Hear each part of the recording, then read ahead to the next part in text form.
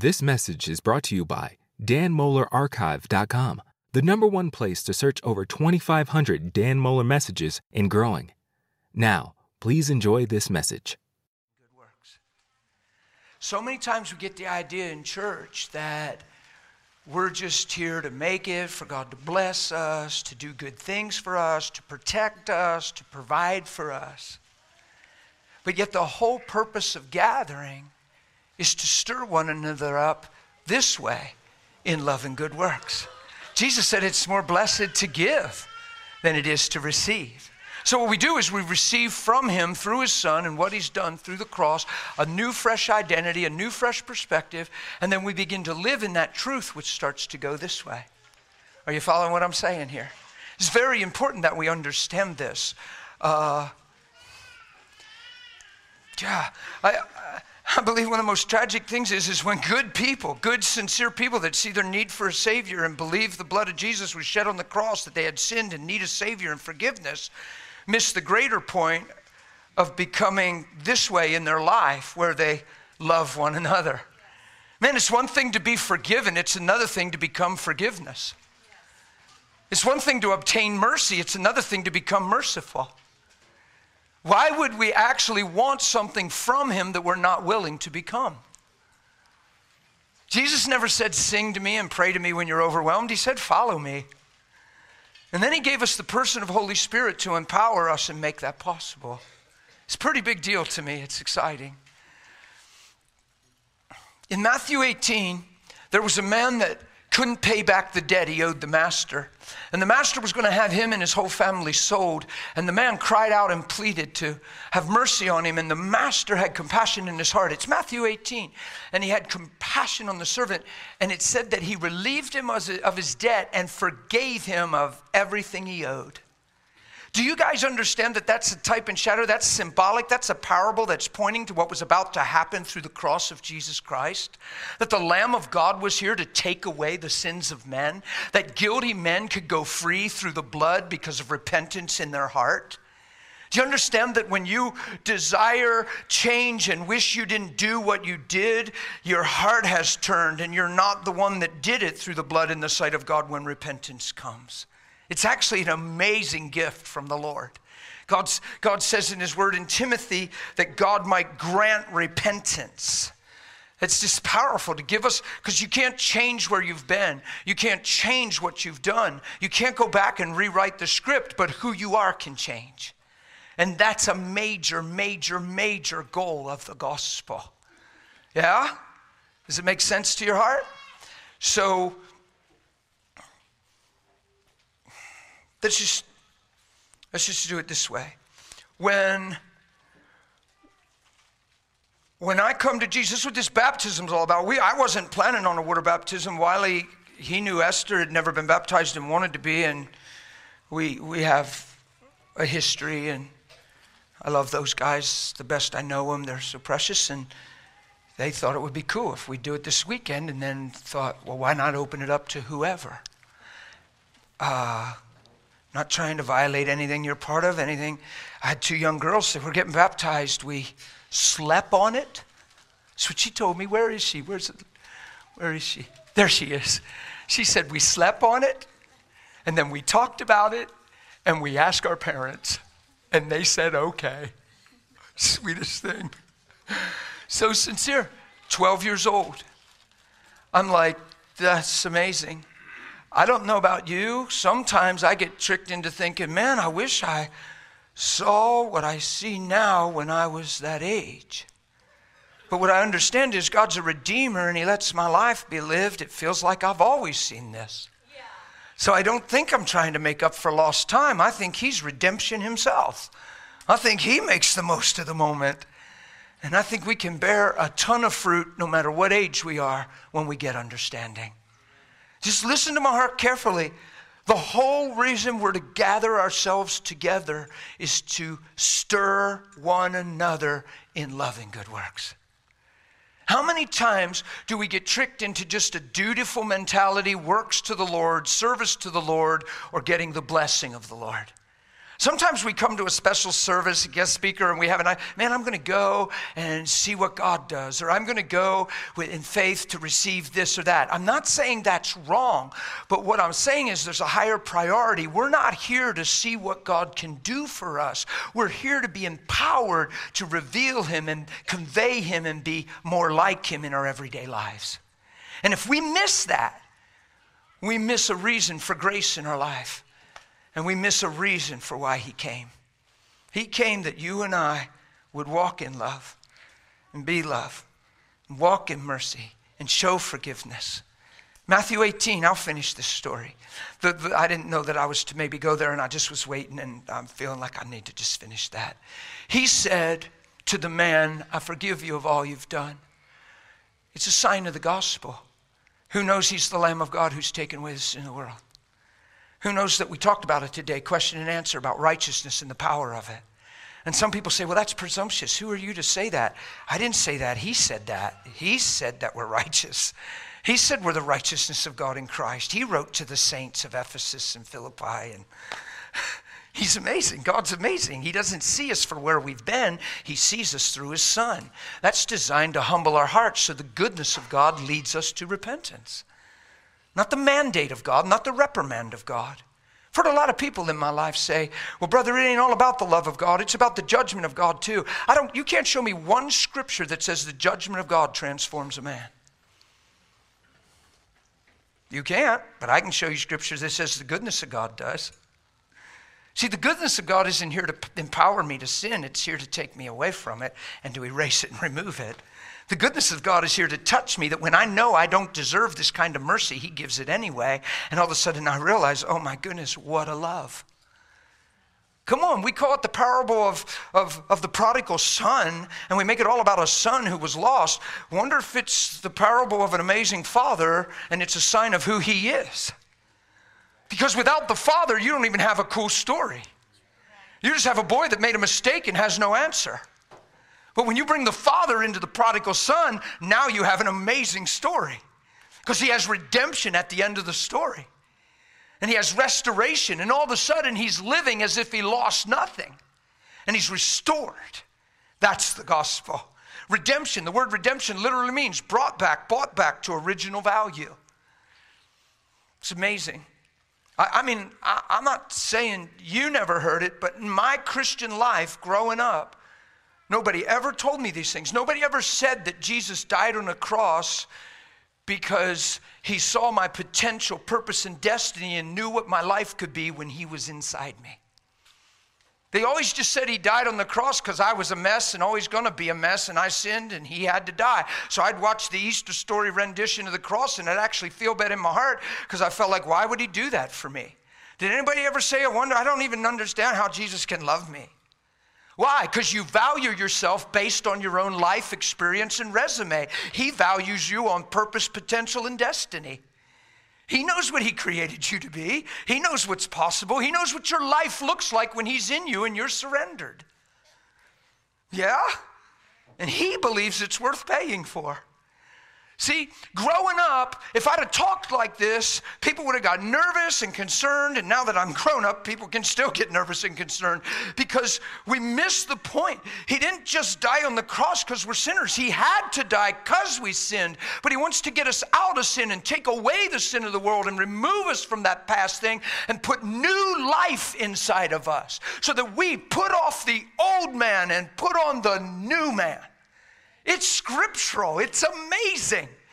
And we get so gripped by how we've been and how we think we're going to be. And I think we already sometimes get tricked into right now tomorrow and think, well, I'll be pleading the blood before long. And all of a sudden we're set up to fail. And when you fail, you believe you're a failure. And all of a sudden your idea of who you are and what you are has nothing to do with what he's done and who he is inside of you. Please don't be tricked into that. God comes to this man and he says, I relieve you of all you owe me. And the guy was like, whoa. I got saved in 95. So somewhere between 95 and 97, the talents and the denarii that's in that story in Matthew 18, in that day's currency, in 95 to 97, it was somewhere right in there. I think it was about 96 or 7.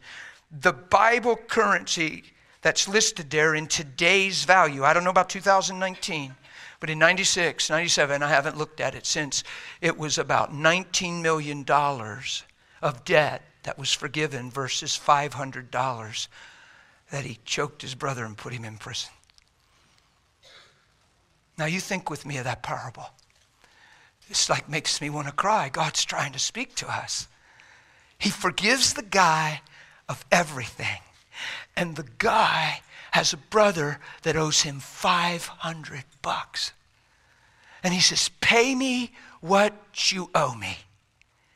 And he says, I need time. I can't. You should have it. You should pay me by now. And the guy wouldn't forgive him. And it said he had him shut up in prison. Well, it grieved the fellow servants, and they went and told the master. Are you guys familiar with this? Do you need me to read it out of the Bible, or am I on track? Okay.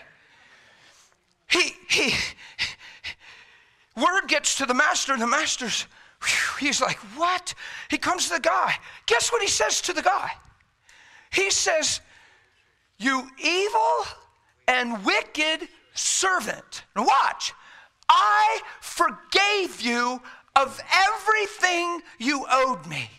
Should you not have forgiven your brother what he owed you? He didn't even bring up the amount and harp on that. He just shared principle. What's God trying to say through that parable? I don't forgive you just so you're forgiven. I forgive you so you're so touched by the forgiveness that you see the salvation in it, the beauty in it, the freedom in it, that you yourself become the same thing. What's the big deal if we're all forgiven and our hearts are shut up towards one another? What is it the big deal if we've all received mercy from God and we can't afford mercy to each other?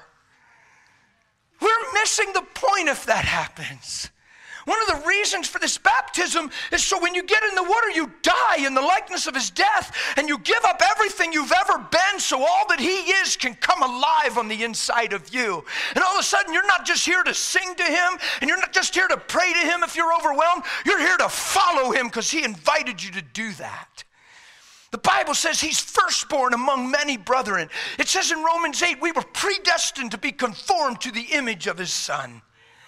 Man, these scriptures I found in my Bible. Jesus said, if you believe in me, the things I do, you'll do.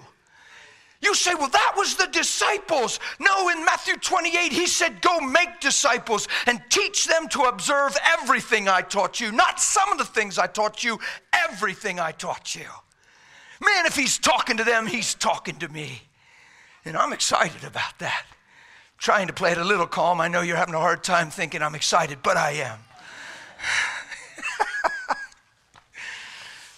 I know one thing, my friend.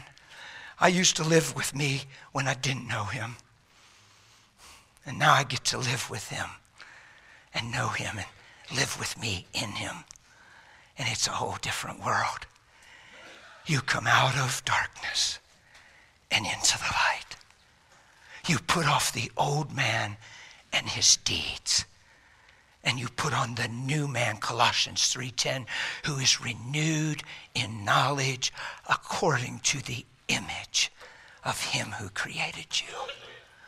It's Bible. I read it. It's there. It has to be possible. Yay.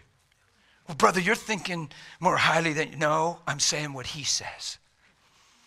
I'm not going out of bounds at all. If he says he loves me, it's not humility to say he can't. It's called unbelief. Oops. If he says he's for me and not against me, it's not humility to say he's out to get me. He said, you evil and wicked servant, I forgave you of everything. Should you not have done the same? What's that tell us? That he doesn't do anything just so you receive it. He does it so you become it. Because that's how he's multiplied.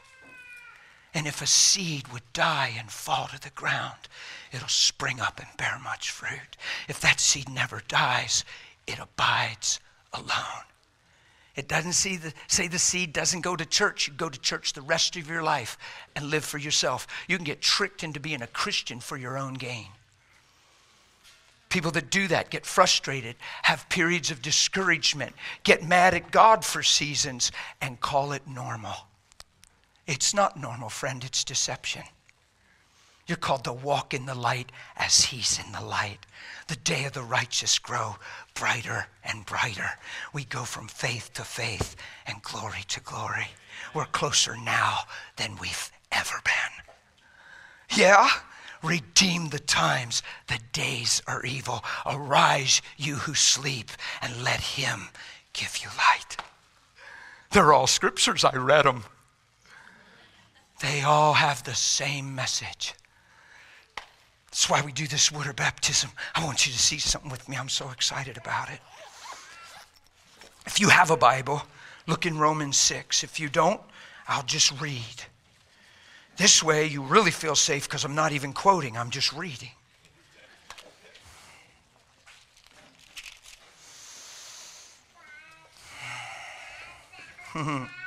Yeah, I feel the same way. Yep. God, you're good. Guys, this is good news. Like, look, I'm not trying to be strange and weird. I'm not trying to pull your emotional teeth. I'm not trying to get a reaction out of you. I'm not saying, well, if you're saved, you ought to let your face show it. And I'm not saying that.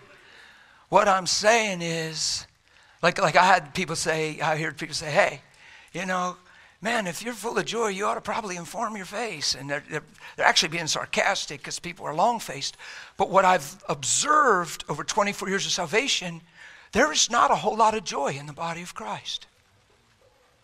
There's not a whole lot of joy. I'm not being mean and judgmental. I don't perceive a whole lot of joy in the room right now. I'm just being honest. Some people might be here just trying to figure me out. That's a shame. You're not here to figure me out. Come on, stop that. I don't even know if you have permission really to do that under those terms. People say, well, I'm just God's watchman on the wall. Self-appointed.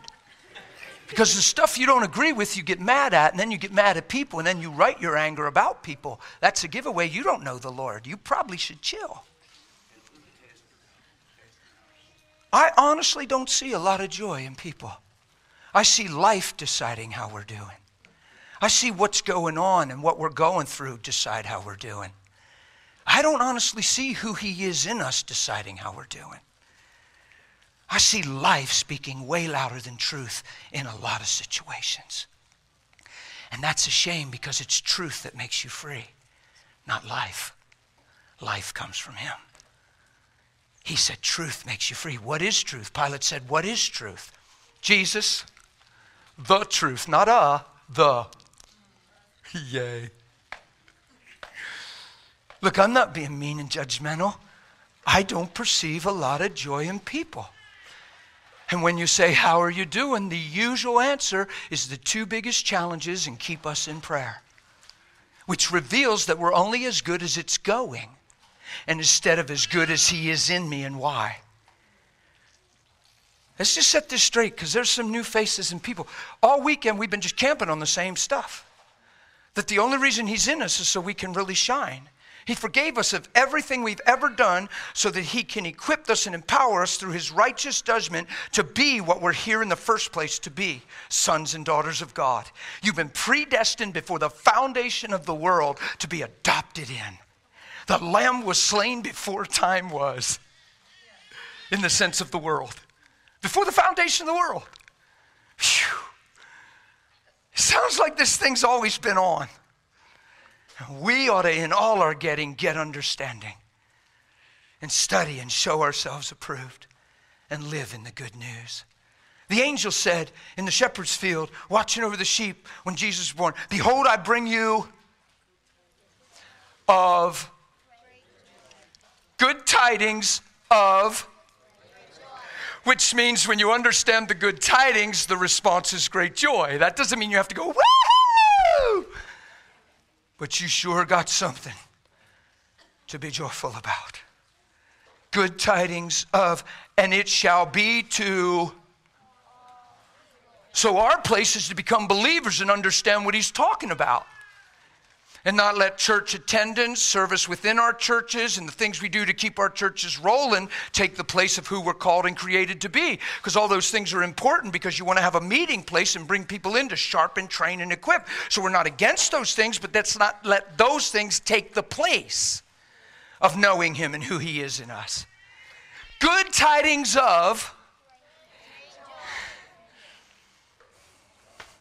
I'm just telling you, in my personal life, as a pastor involved with lots of people, I haven't perceived a lot of great joy. I've perceived a lot of people troubled by life, a lot of prayer requests. I don't like the way they're treating me. Why is God letting them? If he loved me, how come? And I see a lot of quandary and a lot of people almost dismayed. That means you can't have intimacy because you don't see him clear. Your face gets veiled even though it's to be unveiled. And all of a sudden life is a louder voice than his love. Come on, that's just fair. I've heard countless people say, well, you don't know what I've been through. What about what he's been through? When does that ever matter? When does what he's been through decide how you're doing instead of what you've been through?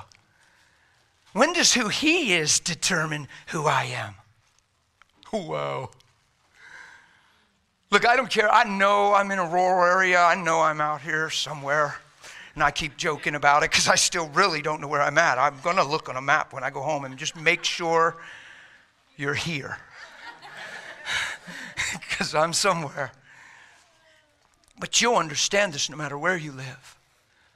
When you write the check for something, don't you believe what you're purchasing is worth the price or you wouldn't write the check? Aren't we 2-for-1, buffet, all you can eat, 50% off? Don't you wait for the sale?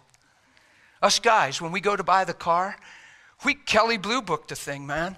It's worth $11,400 and he's got $10,800 on the window and you still offer him $9,700. True? And when you buy the car, what do you believe? That what you paid for the car is well worth what you received as the purchased possession. The price you paid is well worth the purchased possession.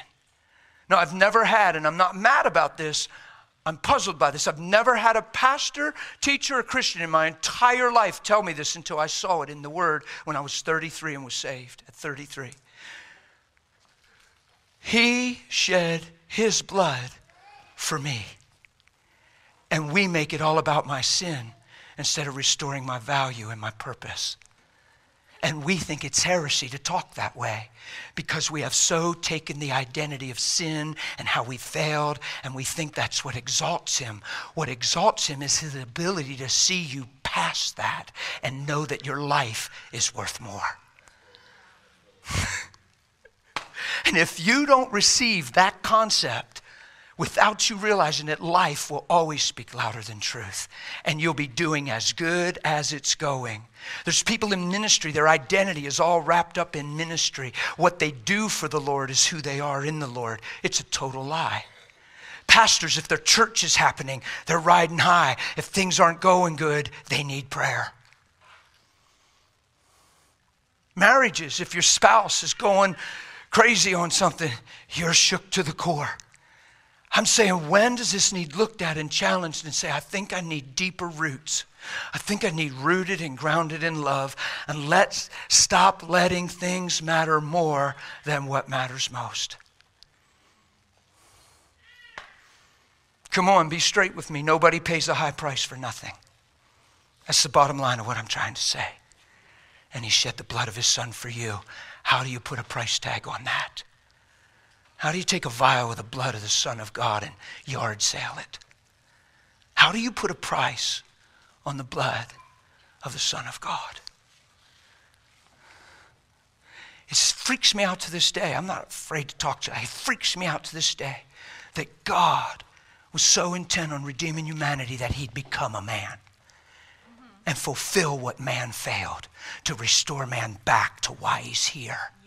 And if we're not careful, we'll misinterpret it and make it about him taking care of us instead of transforming us. And then you have discouraged Christians that go to church and they have reasons why. And all of a sudden, we're not even living for that day. The moment's deciding us. And you're only as good as it's going. And the whole time he's Lord. Don't you let that happen to you. Nobody pays a high price for nothing. Jesus had Holy Spirit put him inside. Who's around 14 here? 14? Yeah, a girl. I'm sorry. No, thanks, guys. Girl. Okay, theology, history, I don't know it to be true, suggests that Mary could have been as young as 14. But probably not older than 16. Could you stand up for me? 14 years old. Isn't she precious? Give her a hand. Yay. Thanks. 14. Holy Spirit. Could you picture this? I don't know how it went down. Slain before the foundation of the world. This thing is all planned out, man. He wants to redeem humanity. He has a family called people. We teach he's got smoke coming out of his nose and he's ready to smote you. No, he had a lamb slain before it started. You got Mary over here looking so precious. Oh. And Jesus, you ready? See you, Father. I know you'll be with me. I'm going to go by faith. I trust it. Yeah, okay, Holy Spirit's going to take you. I don't know what it looked like. How does the Son of God turn into a little fetus? Fascinates me to this day. I'm not going to get over it. That God would do something so extreme because he had to come as a man and fulfill what man failed and fulfill the law of righteousness by fulfilling the law. That's why he said not one jot or tittle, not one nothing will be taken from this law. I didn't come to remove it. I came to fulfill it.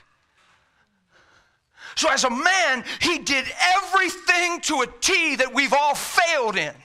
And then he got killed for being perfect, called guilty, and now guilty men come through his blood to be made clean. Ah! Yes, I'm excited, and I'm not going to try to calm down.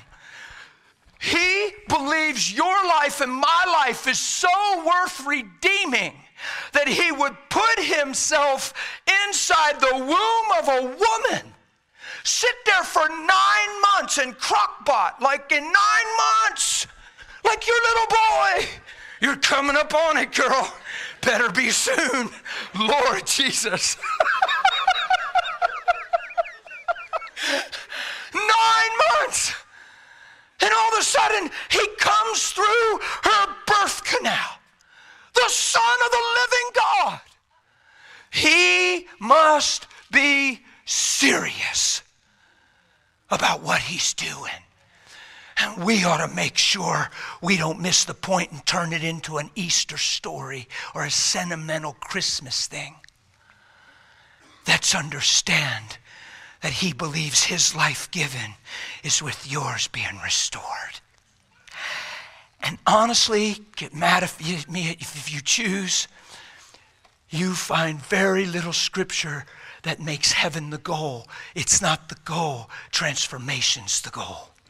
He didn't die to take you to heaven. He died to get heaven back into you.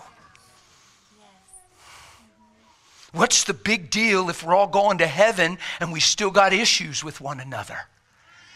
And we can't even eat in peace and we can't even agree to the point of anger. Like we disagree and now we're issues and we fight and we don't even want to talk and you're deceived and you're a hypocrite. Well, you're not going to heaven. I am. You're not. I've seen it my whole Christian life. It's tragic. And when you do that, you reveal you don't know him like you think. Because he ain't doing that. When everybody's wrong, he's going into the womb of a woman when everybody's wrong. Wow. You think he did that so we can get theological and over principles argue to the point of disdain? I don't think that's his goal. Everybody's wrong. And he puts himself in maybe a 14-year-old girl. That's incredible. Watch this. Bear with me, please. He must think a lot of what you're created to be and what's possible by his Spirit. He must think a lot about what you can look like when you're yielded and surrendered. He must think putting light inside of you is worth it. he must think putting his ways inside of you is worth it. He must, or he's very lonely and needs a friend desperately. And I don't think that's the case. See, even the children understand that. Brings a giggle.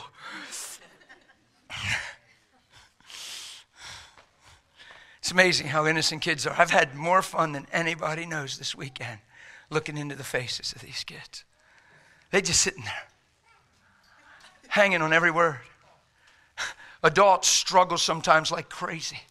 And kids go, yeah. I was in a church one night. It's a true story. I just went crazy. Just preached and forgot there was time. And I was preaching for 2 hours and 45 minutes, and I don't remember breathing. And all of a sudden, I looked at the clock, and it was 20 to 11. And I went, what? That clock was one of them cafeteria clocks, a big white face with the black letters. You can't miss it. It's the old cafeteria school clocks. They're there big for a reason. Boop. I thought the sound men took it down thinking we don't want him worrying about time, and then thought, hey, this ain't funny, and put it back up. Because I'm preaching all night. 2 hours and 45 minutes. I told 2 passionate stories that were personal. People were weeping on the edge of their seat. And it was like time was standing still. What was funny at the end, you know it's God. You can hardly tell the story and expect people to relate because you weren't there. But people didn't even know if it was an hour.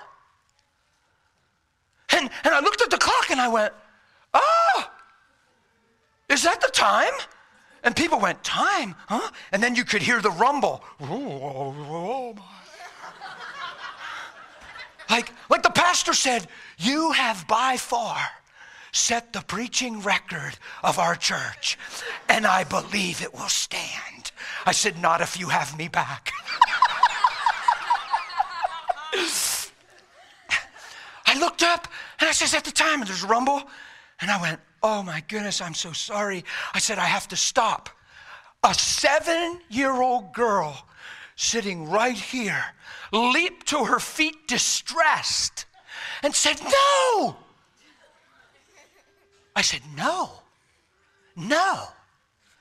Honey, it's 20 till 11. I've been preaching for 2 hours and 45 minutes. The guy sitting here said, 3 hours and 6 minutes, I have it recorded on my cell phone. Oops. Technology, sell you out every time. We got validation, 3 hours, 6 minutes.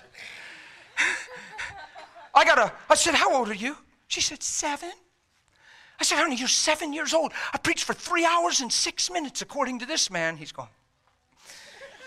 I said, you should be tapping your mom, saying, is this guy ever going to stop? I would like to go home here at some point.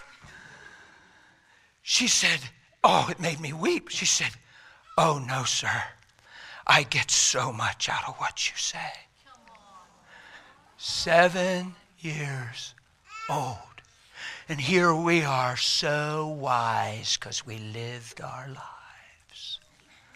And a 7-year-old has no problem hearing because it doesn't have to come through nothing. Yeah. 7. I get so much out of what you say. And I said, oh my goodness, serious? I said, I think I'm going to keep on preaching.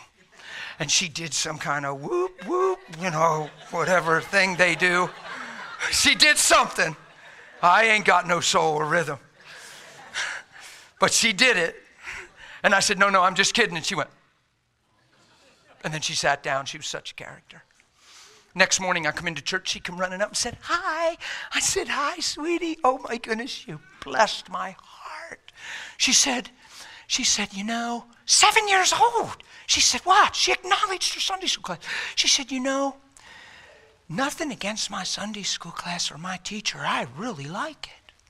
But I don't want to go this morning. I said, no? She said, I want to stay up here and listen to you. So I got to teach her. Her parents would have appreciated it if they heard me. I said, okay, well, let me tell you what you do. Get your mom and dad together and tell them your heart. Ask them, tell them your request. But here's what you have to understand, honey, at 7 years old. Whenever you put your parents in a position to decide, you can't settle on your desire. You have to settle on their call. So if they don't tell you what you want to hear, don't you go, oh, but you say, okay, guys, thank you. That's called honoring your mother and your father. And she looked at me and went, and she took off. I thought, what a precious little girl. So I'm up there preaching in the morning, and I look, and there she is. So she must have got the, instead of the. But you know how we do, kids? Mom, can I? Dad, can I? Well, honey, oh, but probably not cool. The way you honor your mother and father, if you put them in a position where they have to answer, you have to honor their answer, period. That's called honor. That's called love. Yeah? Can I share a little side note about the girl's mama? I held him there 3 hours and 6 minutes.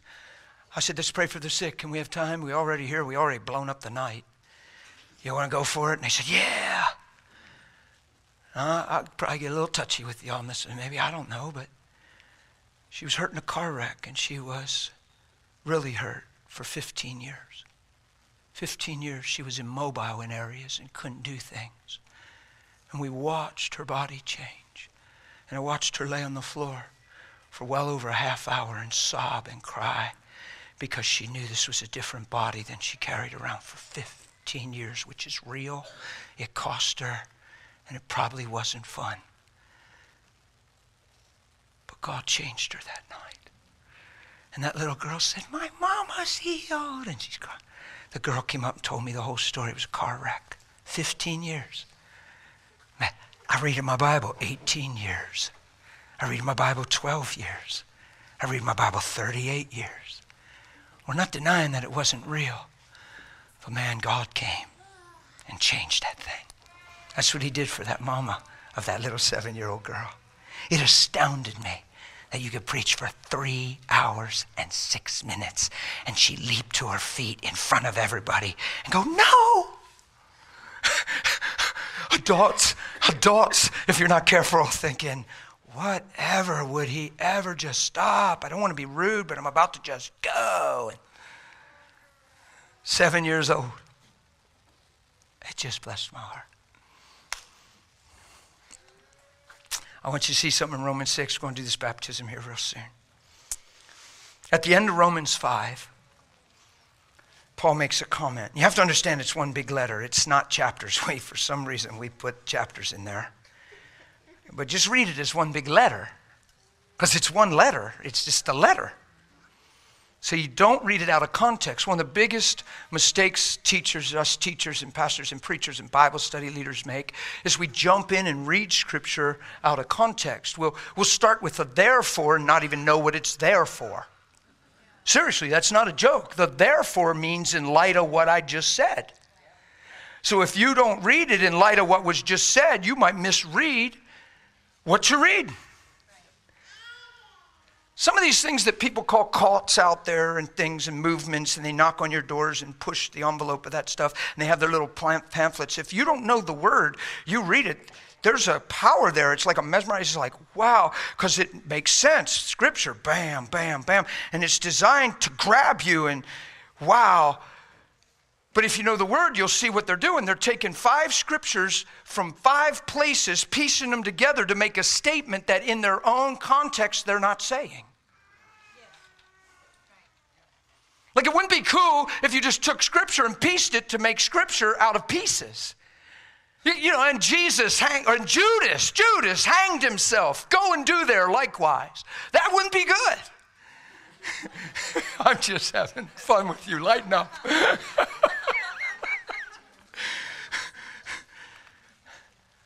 I had some people in our church get a hold of some of this stuff, and they came crying. They said, you got to help us.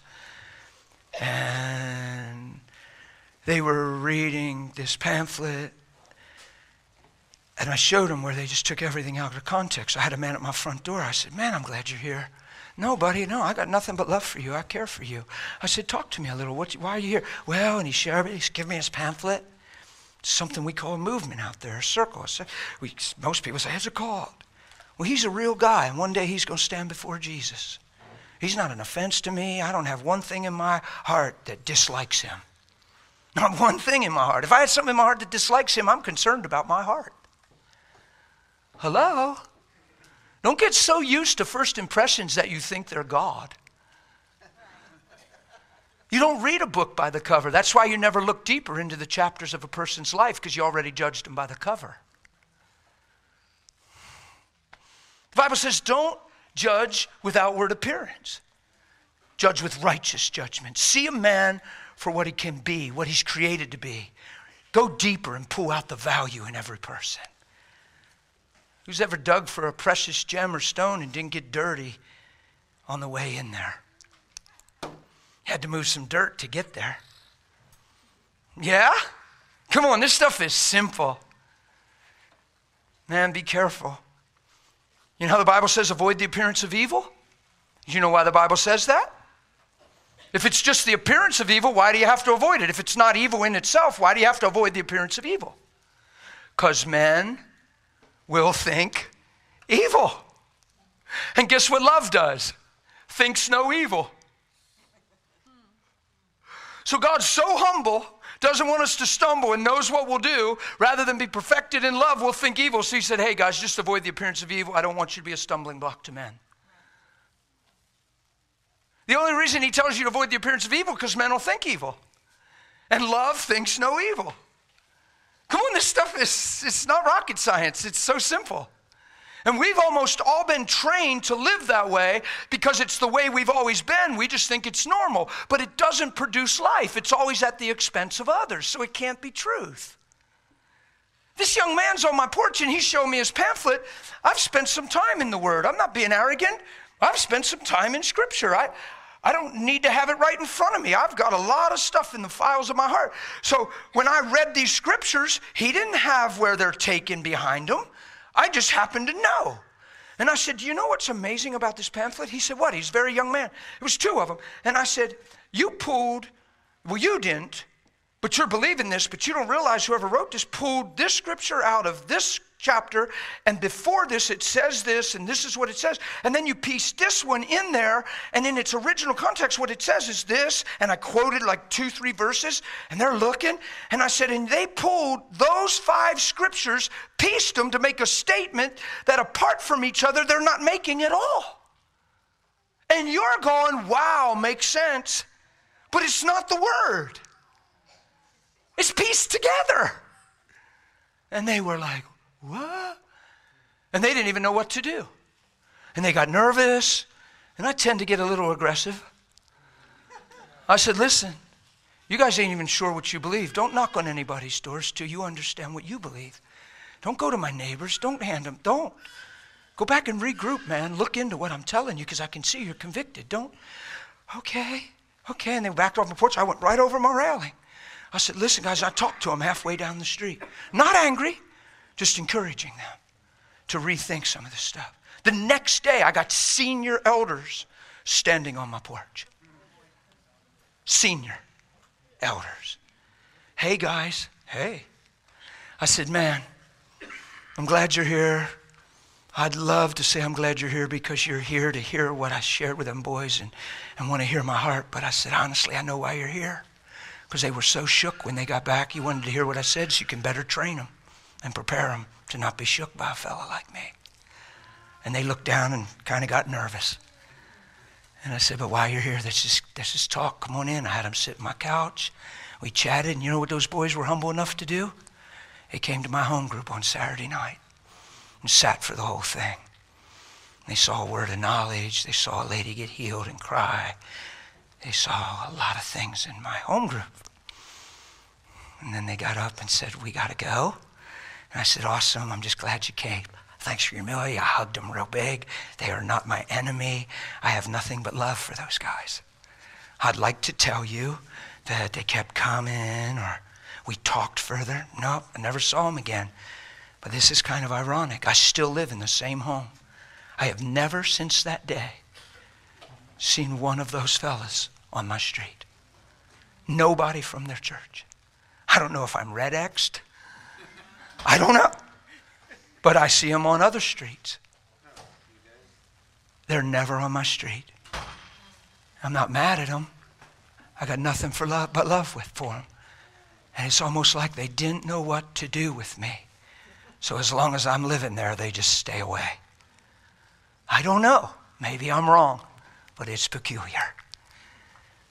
But the 5 scriptures their whole pamphlet is based on have nothing to do with scripture that's written.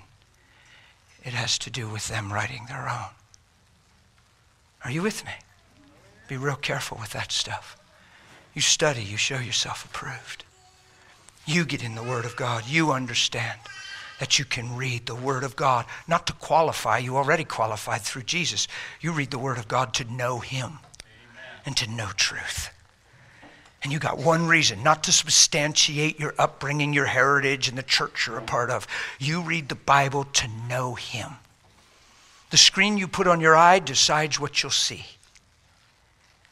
So if you read to qualify things, that's what you'll see. I know people that read their Bible to get out of their marriage, and they're sure they found the scriptures. They didn't read to find out how to become love and how to not give up hope and how to hold on. They read to get out, and they're sure they found the scriptures. Wow. Ain't that something? The eye. Jesus is so amazing. The eye is the lamp of the body. You can see what a man really sees by how a man really lives. If the eye is single, the whole body is flooded with light. It doesn't say unless, of course, your best friend just did you wrong. It says if you see clear, you'll be clear. The eye is the lamp of the body. But if the eye isn't single, if it's wide view lens, yeah, but, well, if, it says darkness encroaches. And it says watch what it says. If the light, it's Matthew 6:22, it's Luke 11:35. It's there, you can check. It's there, verbatim. I've read the book. If the light in you is darkness, ain't that something? Sounds perverted. If the light in you is darkness, what's he saying? You're created for the light, but if it's not light, it's dark. And if it's dark, it's because your eye doesn't see clear. We think we have issues. Maybe we don't have right perspective. Maybe our eye's not single. Maybe we're wide view lens. Yeah?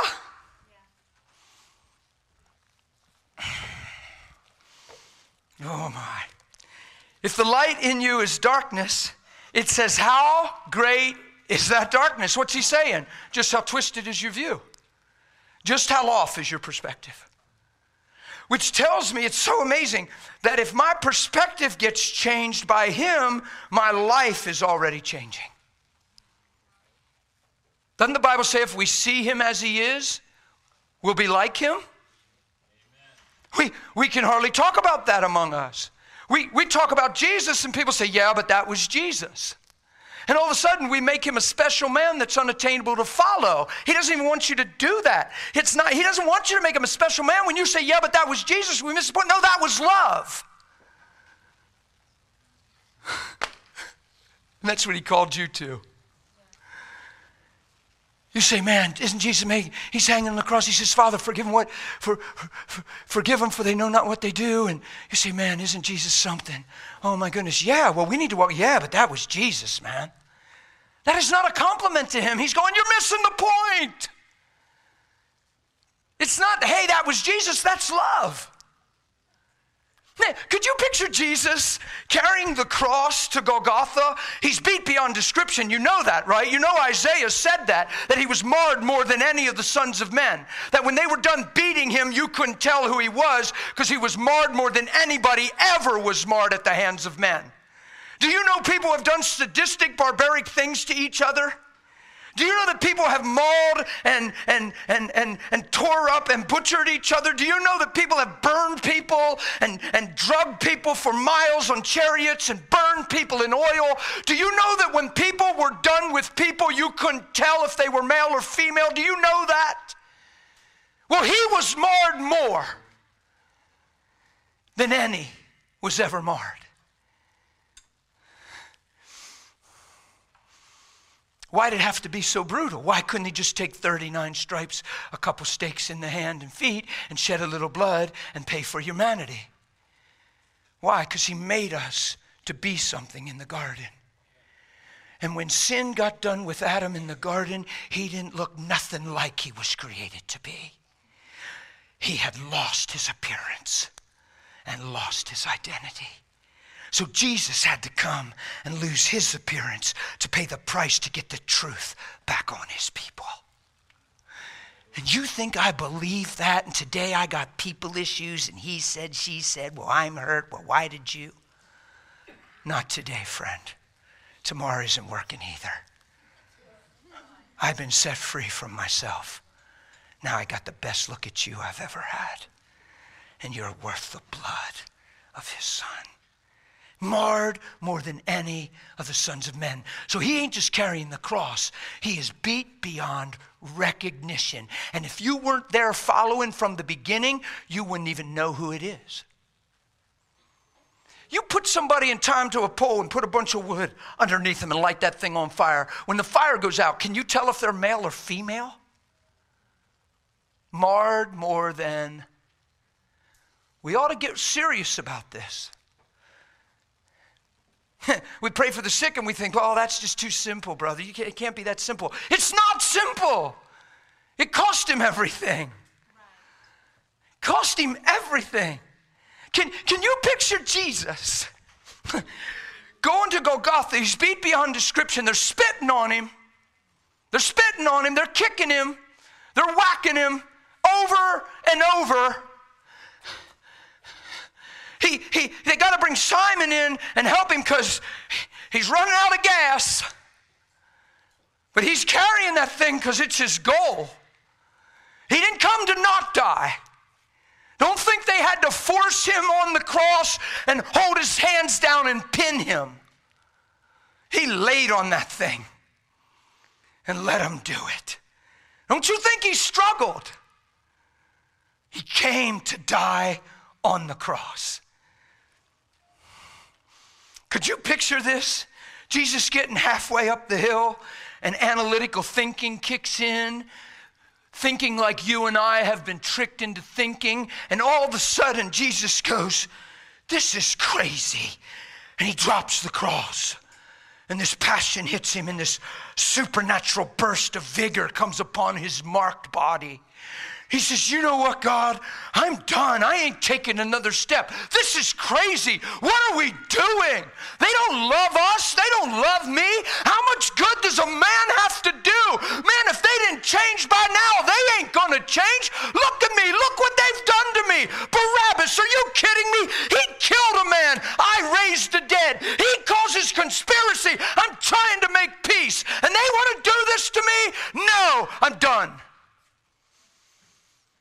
See, you say he can't do that. He couldn't say that because he's Jesus. No, he couldn't say that because he's love. Amen. Not because he's Jesus, Emmanuel, God with us, because he's love. What makes God so amazing to me is that he's like no other. He's love. He ain't some wicked being that wants all power to rule the world. He has all power, and he gave his life to give us life. I love Jesus for that. I've heard pastors say in my life, well, what proves that he loves us is he stayed on that cross. He could have come down if he wanted, but he stayed. How could he come down? There's no turning or shifting of shadow. Love doesn't fail. He's not sitting there changing his mind. You say, yeah, but he said, Father, if there's any other way, take this cup from me. What's he saying? If there's any other way than taking the beating of every man upon myself and going through this, if there's any other way to accomplish what we're doing, man, talk to me. But if not, we're here, let's do it. He's not second guessing. There's no way he could come off the cross, because he'll never change his mind, because he knows you from the beginning, and you and you and you. Before you were known, he saw you and predestined you before time. Are you all okay? Sorry, I'm a little fired up right now. He came into a 14-year-old girl. It's got me fired up. That is radical, that God would put himself in a woman. That she would run to tell Elizabeth, and John went, woo, in her womb when he heard Mary's voice. As soon as you spoke, the baby within me leaped. That's amazing. What's he doing in there? Sure, he's powerful. He's probably saying, hey, cousins.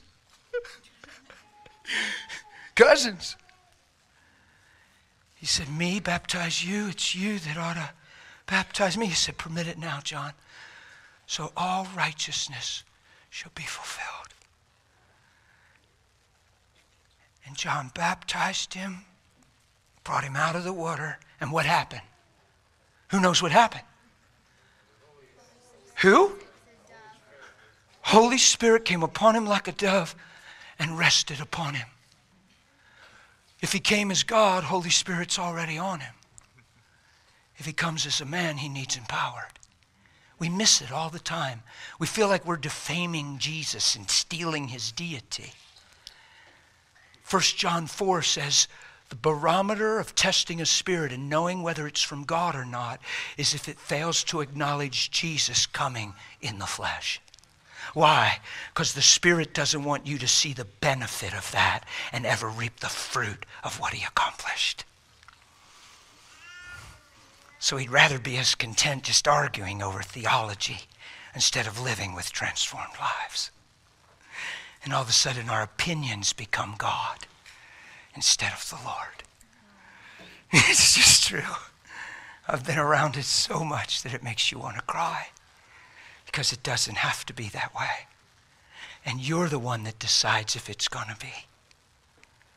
You have to decide what you do with this gospel. I'm trying to finish. I'm pretty emotional right now. At the end of Romans 5, he says, where sin abounded, grace abounded much more. So that as sin reigned in death, even so grace might reign through righteousness to eternal life through Jesus Christ our Lord. That tells you and me that we're living toward that day. We're living toward that day. So you can't let today decide that day. You got to live every day knowing it's taking you to that day. You can't let what you're going through decide who you are and how you are. What he went through is the truth about you. You can't, honestly, watch this. There's no way around physical loss. True? Is it real? Yeah. But you can't even let physical loss hinder the momentum of why he's in you and why you're here. It's a sign to people. He said, you don't grieve as if you have no hope. You have eternal life. It's never about death. It's always about life. He said, unless you love less the things most dear to you, and he reads off the list, you by no means may be my disciple. And a lot of Christians become Christians for the well-being of that list. And he said, unless you love that list less, you'll never do what you're here for. Because something on that list will distract you, and you'll get hurt or forlorn or confused, and you'll back off and draw back. You'll grow weary in well-doing. You'll let adversity become your truth.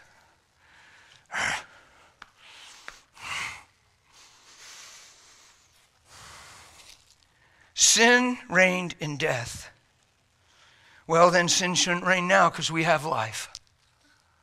Yeah? Come on, man. Don't you fight with that. There is so much scripture. Watch this.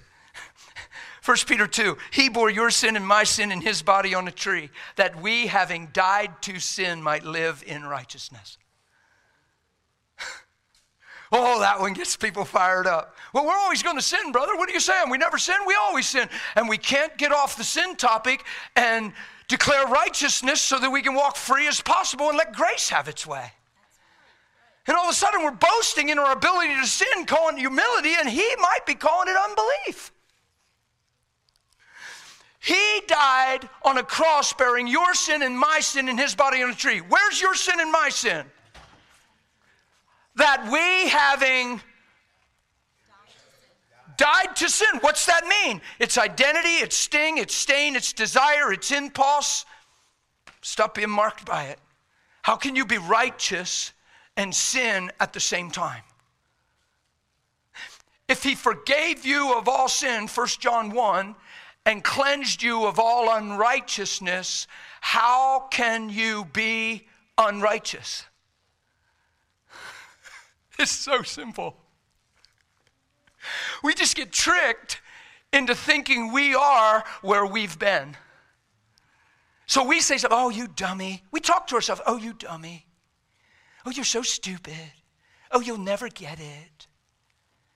Oh, what a jerk. You are such a jerk. Who knows I'm telling the truth? All of a sudden you fail in something, and guess what you label yourself as? A failure. And guess what you believe you are in the morning? A failure. And all of a sudden you don't even have a sense of repentance. You have a sense of condemnation, and now you are what you did, and you got distracted from what he did. And you're not even sure how to truly be sorry and repent and let truth change you. So you just mark yourself as a failure, and then condemnation enters in. Next thing you know, you've lived 2 months and haven't even prayed or had intimacy with God because you've marked yourself apart from what he's done. Because what you've done is the real you. And you think it's truth because you did it. But your heart's grieved, which means it's not who you are or who you want to be. It's the mistake you made, and God can grow you up and out of that thing if you'll keep your eyes on him. Adam ran and put fig leaves on and hide from God. That is not the answer. We should know that by now. God came and said, what are you doing? Took off the fig leaves and dressed him himself with his own hands, made clothes and animal skins. Of course he had to shed blood to get those skins in its blood covenant, but it's also righteousness. He robed them. If they woke up in fig leaves every day, what are they conscious of? The day they missed it. If they wake up in those animal skins, what are they thinking of? The day God forgave us and gave us a promise. What a Father we have. And no matter how bad we missed it, he has remained the same. Yay.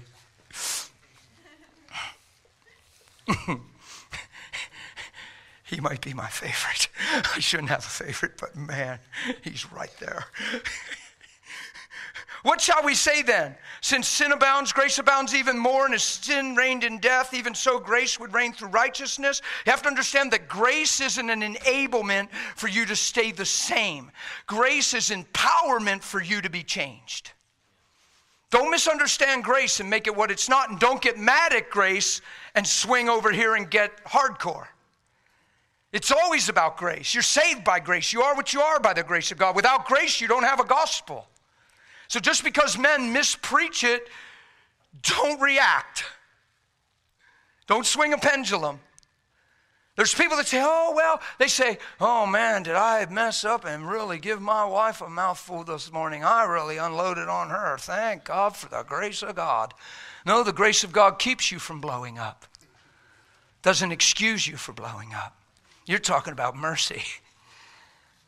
Grace empowers you to change. So if you preach grace apart from transformation, you'll preach perversion. People say, oh, God just loves me for who I am. He loves you for what you're created to be and called to be. And don't you forget that. Yeah? I didn't find a way to sin and get away with it. I found a way to be free. I'm about ready to read it. Well, you'll never be free from sin. You probably ought to believe your Bible. Yeah? Is God a blasphemer? Let's read.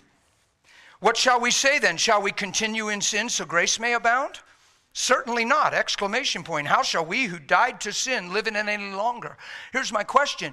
Do we even understand what he's talking about? Have we even been told this? Have we died to sin? Or did we just pray a prayer to make sure we go to heaven? Are we sincere and see we need forgiveness, so now we receive him into our heart, but yet we still sin conscious and think our ability to sin makes us sinners? No. He said, how shall we who died to sin live in it any longer? So if I don't preach that aspect of the gospel, I'm not even preaching the full gospel.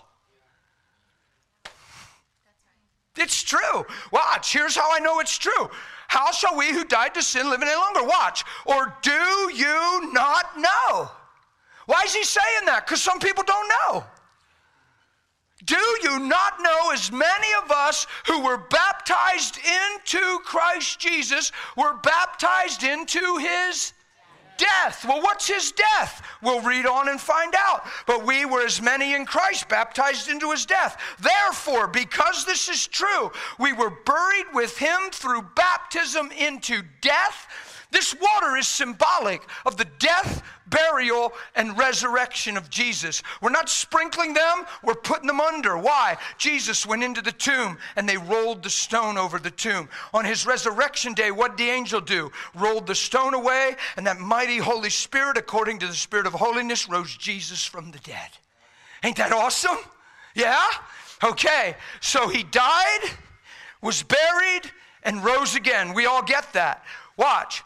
We're buried in baptism in the death, that just as Christ, just as, you find me a limitation, just as Christ was raised from the dead by the glory of the Father, even so we should walk in the newness of life. This is amazing, guys. For if we've been united together in the likeness of his death, that's the third time he said it in 3 sentences, but baptized in the likeness of his death. Let's find out what it means. Certainly we shall be in the likeness of his. So it's not just about dying, it's about living. Whoa, this is amazing. Watch this. Knowing this. Second time you better know. Second time already you better know. Knowing this, that our old man was crucified with him. When he died, I died. When he rose, I rose with him. That's what faith says. Yay.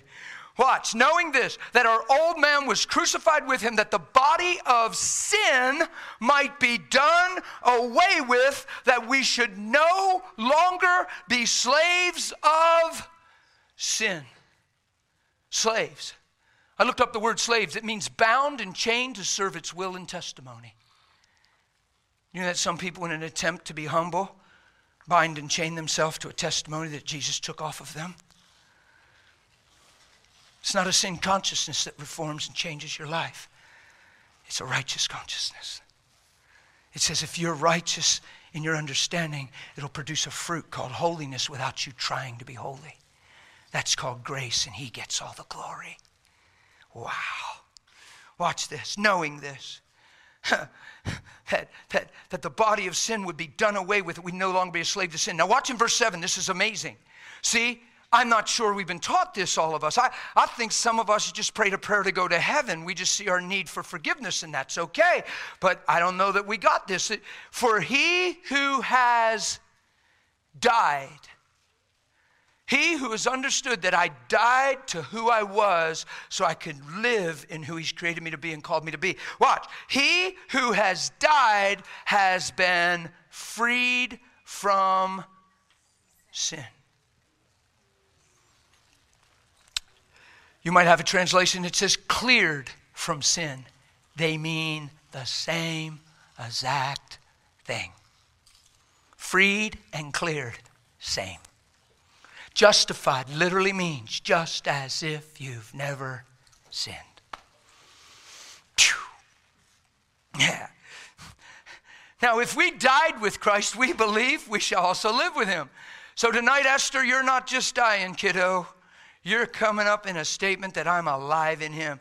These kids, oh my goodness, knowing, third time you better know, that Christ, having been raised from the dead, dies no more. Death has no dominion over him. Now here's the death we're baptized into. He explains it in verse 10. For the death that he died to sin once for all. But the life that he lives to God. Look at verse 11. Likewise, you also reckon yourself to be dead indeed to sin, but alive to God in Christ Jesus our Lord. Nobody ever taught me that in my life. They taught me I was always going to sin. I'm damned to sin. They made it sound like I was constantly in a state of sin, but at least he paid the price to forgive me. So they left me a forgiven sinner. And I can't find that anywhere in the Bible, and I've read it many times.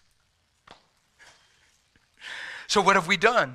We've taken our own actions to define truth, and we haven't put faith in what he's able to do through his grace. And all of a sudden, if a man starts talking like this, we can't hardly hear what he's saying, because we're saying, is he saying he's perfect? What is he trying to say? He doesn't sin? I'm saying I don't even think about it. I think about righteousness in Christ in me and laying down my life. And if I would bump into something called human weakness, I turn and run to him and say, thank you, I am more than that thing, and that is not who I ever desire, and you and God, and thank you. And all of a sudden, I'm closer in communion through it than I ever would be if it wouldn't have come. 1 John says, little children, I write these things to you so you do not sin. Watch. But you got it. He didn't say, but when you do. But if you do. Why? Because he just separated you in chapter 1 from the consciousness of sin. And he said, I write these things so you do not sin, because I changed your consciousness to righteousness, and it empowers you. But if you do, don't be disheartened, don't get condemned, don't turn inward, don't draw back. You have an advocate, he's Jesus the righteous. And his righteous plea will find mercy before God. And not just for your sins, but the sins of the whole world. Doesn't he say that we're ambassadors to Christ? That God came through Christ reconciling the world to himself, not imputing their trespasses against them. And then he tells us to be the same towards men and reconcile them to God. What's that mean? Hey, your sin's fine. God's winking it away. It doesn't matter. He loves you anyway. No. What he said, you're more than that. You're more than sin in the flesh. You're more than those desires. You have a calling and a destiny, and the Spirit of God wants to come and live inside of you. He wants to push selfishness aside so Christ can reign in your life. You're so much more than what you've understood. That's called the gospel. Yeah, thank you. So you're not going to let sin reign in your mortal body, so you should obey it in its lust. And do not present your members as instruments of unrighteousness to sin, but present yourselves to God as being alive from the dead. I'm not sure people are living this way. I've talked to a lot of people in my life. I ask a lot of questions when I counsel. I have found a large percent in the 90s say they have never said to God when they're alone, initiate out, Father, thank you for loving me. I so appreciate you washing me, cleansing me, purifying my life, seeing me apart from sin. Thank you for righteousness. They say, well, no, I never prayed that way. I don't even think that way. I'm just trying to do better, man. And then they're sure they're failing. So now they don't have a good view of themselves, so they feel unworthy, so they don't approach him because they don't know how he sees them because they don't see them good. And now they can't even have relationship, even though they have the heart to. That's called deception, people. I've counseled a lot of folks, spent a lot of time one-on-one, and I found very few people in my life that have that relationship, where they wake up and present themselves as members unto God, righteous in his sight, pure and clean and washed and free. Son, if you wake up and believe you're a son, washed in the blood, guess what your life will start looking like? Sonship. And some people will say, well, I don't know who he thinks he is. Well, he acts so self-righteous. Well, he's so proud. Well, he must think he's holier than thou. That's what people will say sometimes. And the truth is, you just see who you've become through what he paid, and you're not trying to make that statement at all. Their insecurity is interpreting that. Their own unbelief is interpreting that. Because in your heart, you're in love, and you just thank him for what he's done, and the goodness of God has changed your heart. Yeah, that's what happens, man. You wake up and believe you're a son. Guess what your life will look like? Sonship. I like it. You know why I do that? Because they just might believe it. Bam! Yay. And if they don't, we've lost nothing. But if you don't sow, there ain't nothing going to grow. There ain't no farmer ever looked out the window. Hey, Mildred, I don't know where the corn is, girl. There ain't no corn. Well, Henry, I don't even remember you getting on the tractor, son. I don't remember you tilling no ground, putting no seed. Well, I'm just believing.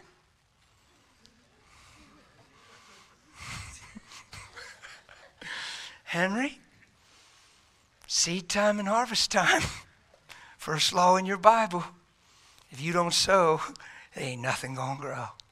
Now get on that tractor, boy.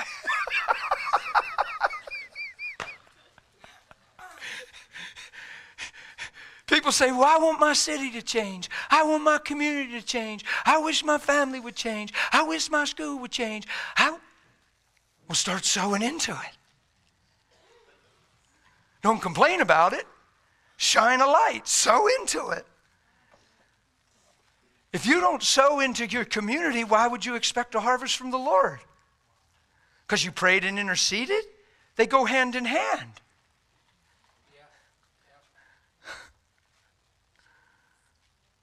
If you love your city, you'll sow into her. The kingdom of God is if a man scatters seed. It doesn't say the kingdom of God is if a man intercedes. Intercession and sowing seed are hand in hand. If you love your city, you'll sow into your city. If you really love your family, you'll wake up to reveal who Christ is to them, not take them personal and fight back. If you really, well, I just love them. That's why I'm so hurt. No, you're so hurt because you need to be loved by them. Get it straight.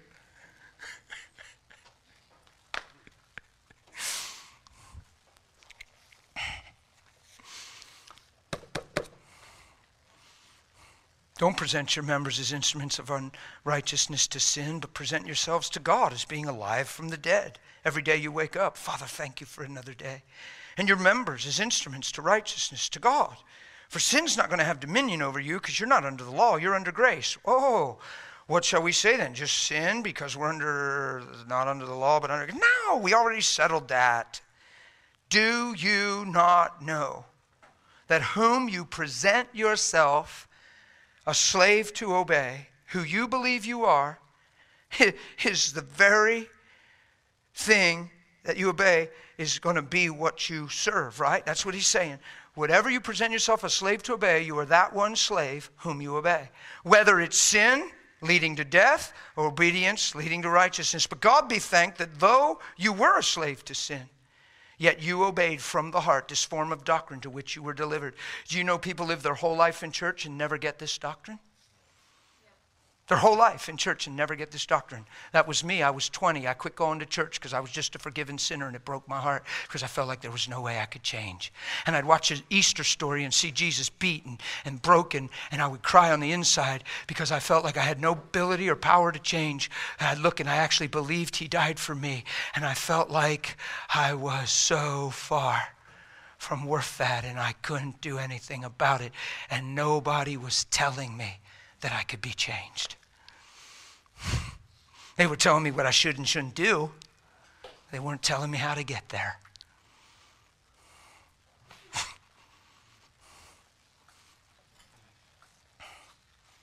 Two farmer friends comes over. I'll just use Henry again. Hey, Henry, I heard you became a Christian. That's right. I'm a Christian. Well, what makes you a Christian? Don't drink, don't smoke, and I don't run with the women. Well, then I guess my mule's a Christian.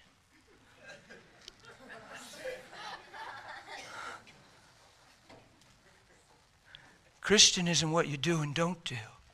A Christian is what you become. And your being decides your doing. Yeah? Watch this. You know them by their fruits. We always say that one. A good tree can't bear, but a bad tree can't bear. So Jesus comes and says, a good tree can't bear bad fruit. And everybody instantly becomes a fruit inspector. And goes, ah! They start evaluating their own lives, and when that looks ugly, they look at their neighbor's lives. Well, I ain't the only bad apple in the orchard, brother. A good tree can't bear. Wow, people freak out. Ah! They find a bad fruit and say, well, then I can't be a good tree because that's what he said. But then he says, a bad tree can't bear. And then you go, wait a minute, though. Not everything in my life is a throwaway. I've received change. There's areas in my life where I'm not the same. Not everything is just busted up. I see this bad thing. I see this thing I've ignored. But oh my goodness, I got a lot of change in my life. I don't know what he's saying. A good tree can't bear bad fruit, but a bad tree can't bear good fruit. I feel like I got both of them on my tree.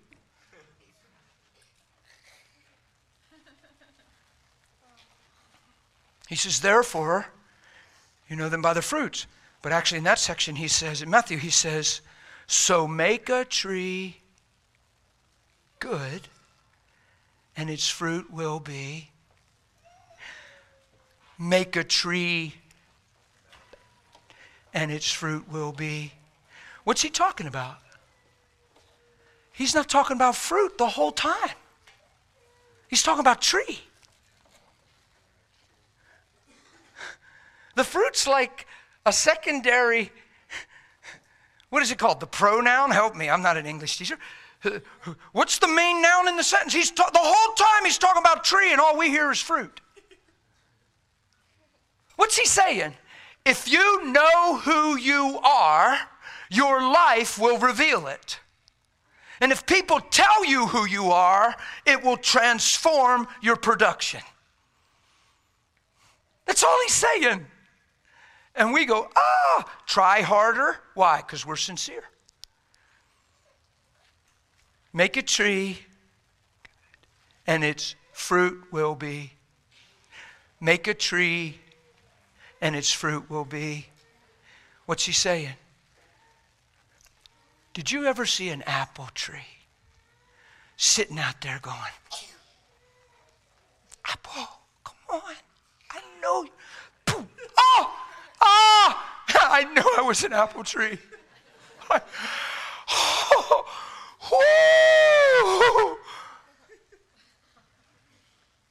Why does an apple tree produce an apple?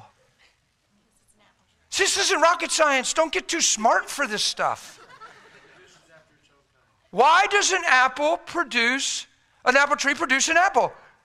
Because it's an apple tree. Guess when it was an apple tree? In the seed. So if you don't know who you are, you'll try to prove it through your works. But if you know who you are, your life will reveal it. And your fruit will define what you see. This thing is not complicated. Did you ever see an apple tree sitting out there going, oh, and then looking to see if the other apples were brighter, bigger, shinier? Apple tree. Unless a seed dies and falls to the ground, abides alone. Do you know what Jesus was? A seed. And he reproduces after his own kind. And you got this thing called the enemy on the earth, and he's the devil, and he's real, and the Bible talks about him. And we're not promoting him, and we're not honoring him.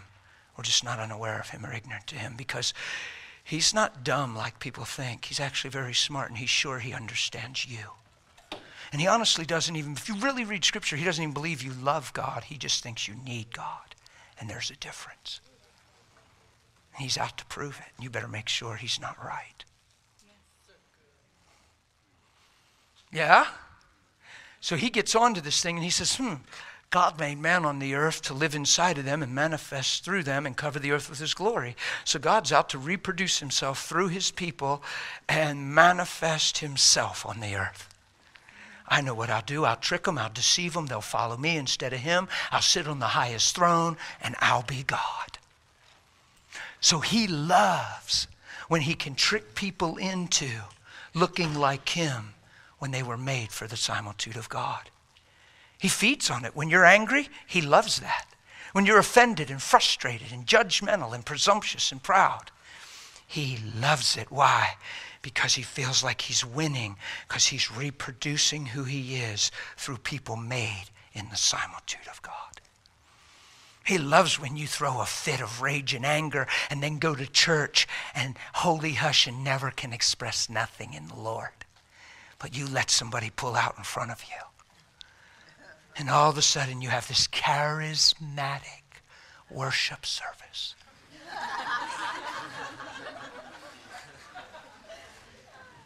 Of the wrong one. Oh, this is real. The Lord spoke to me 23 and a half years ago. I'm 24 years saved. He said, don't you give yourself to these things. It's a twisted expression of worship of the wrong one. He loves to try to make you look like him because you're made for my image. I heard it in my heart reading my Bible, cried, got prostrate before the Lord and began to empty myself and stood up and put on Christ, like the scripture says, tender mercies, loving kindness, peacemaking, gentleness, forbearance. It's called Christianity. Nothing else really is.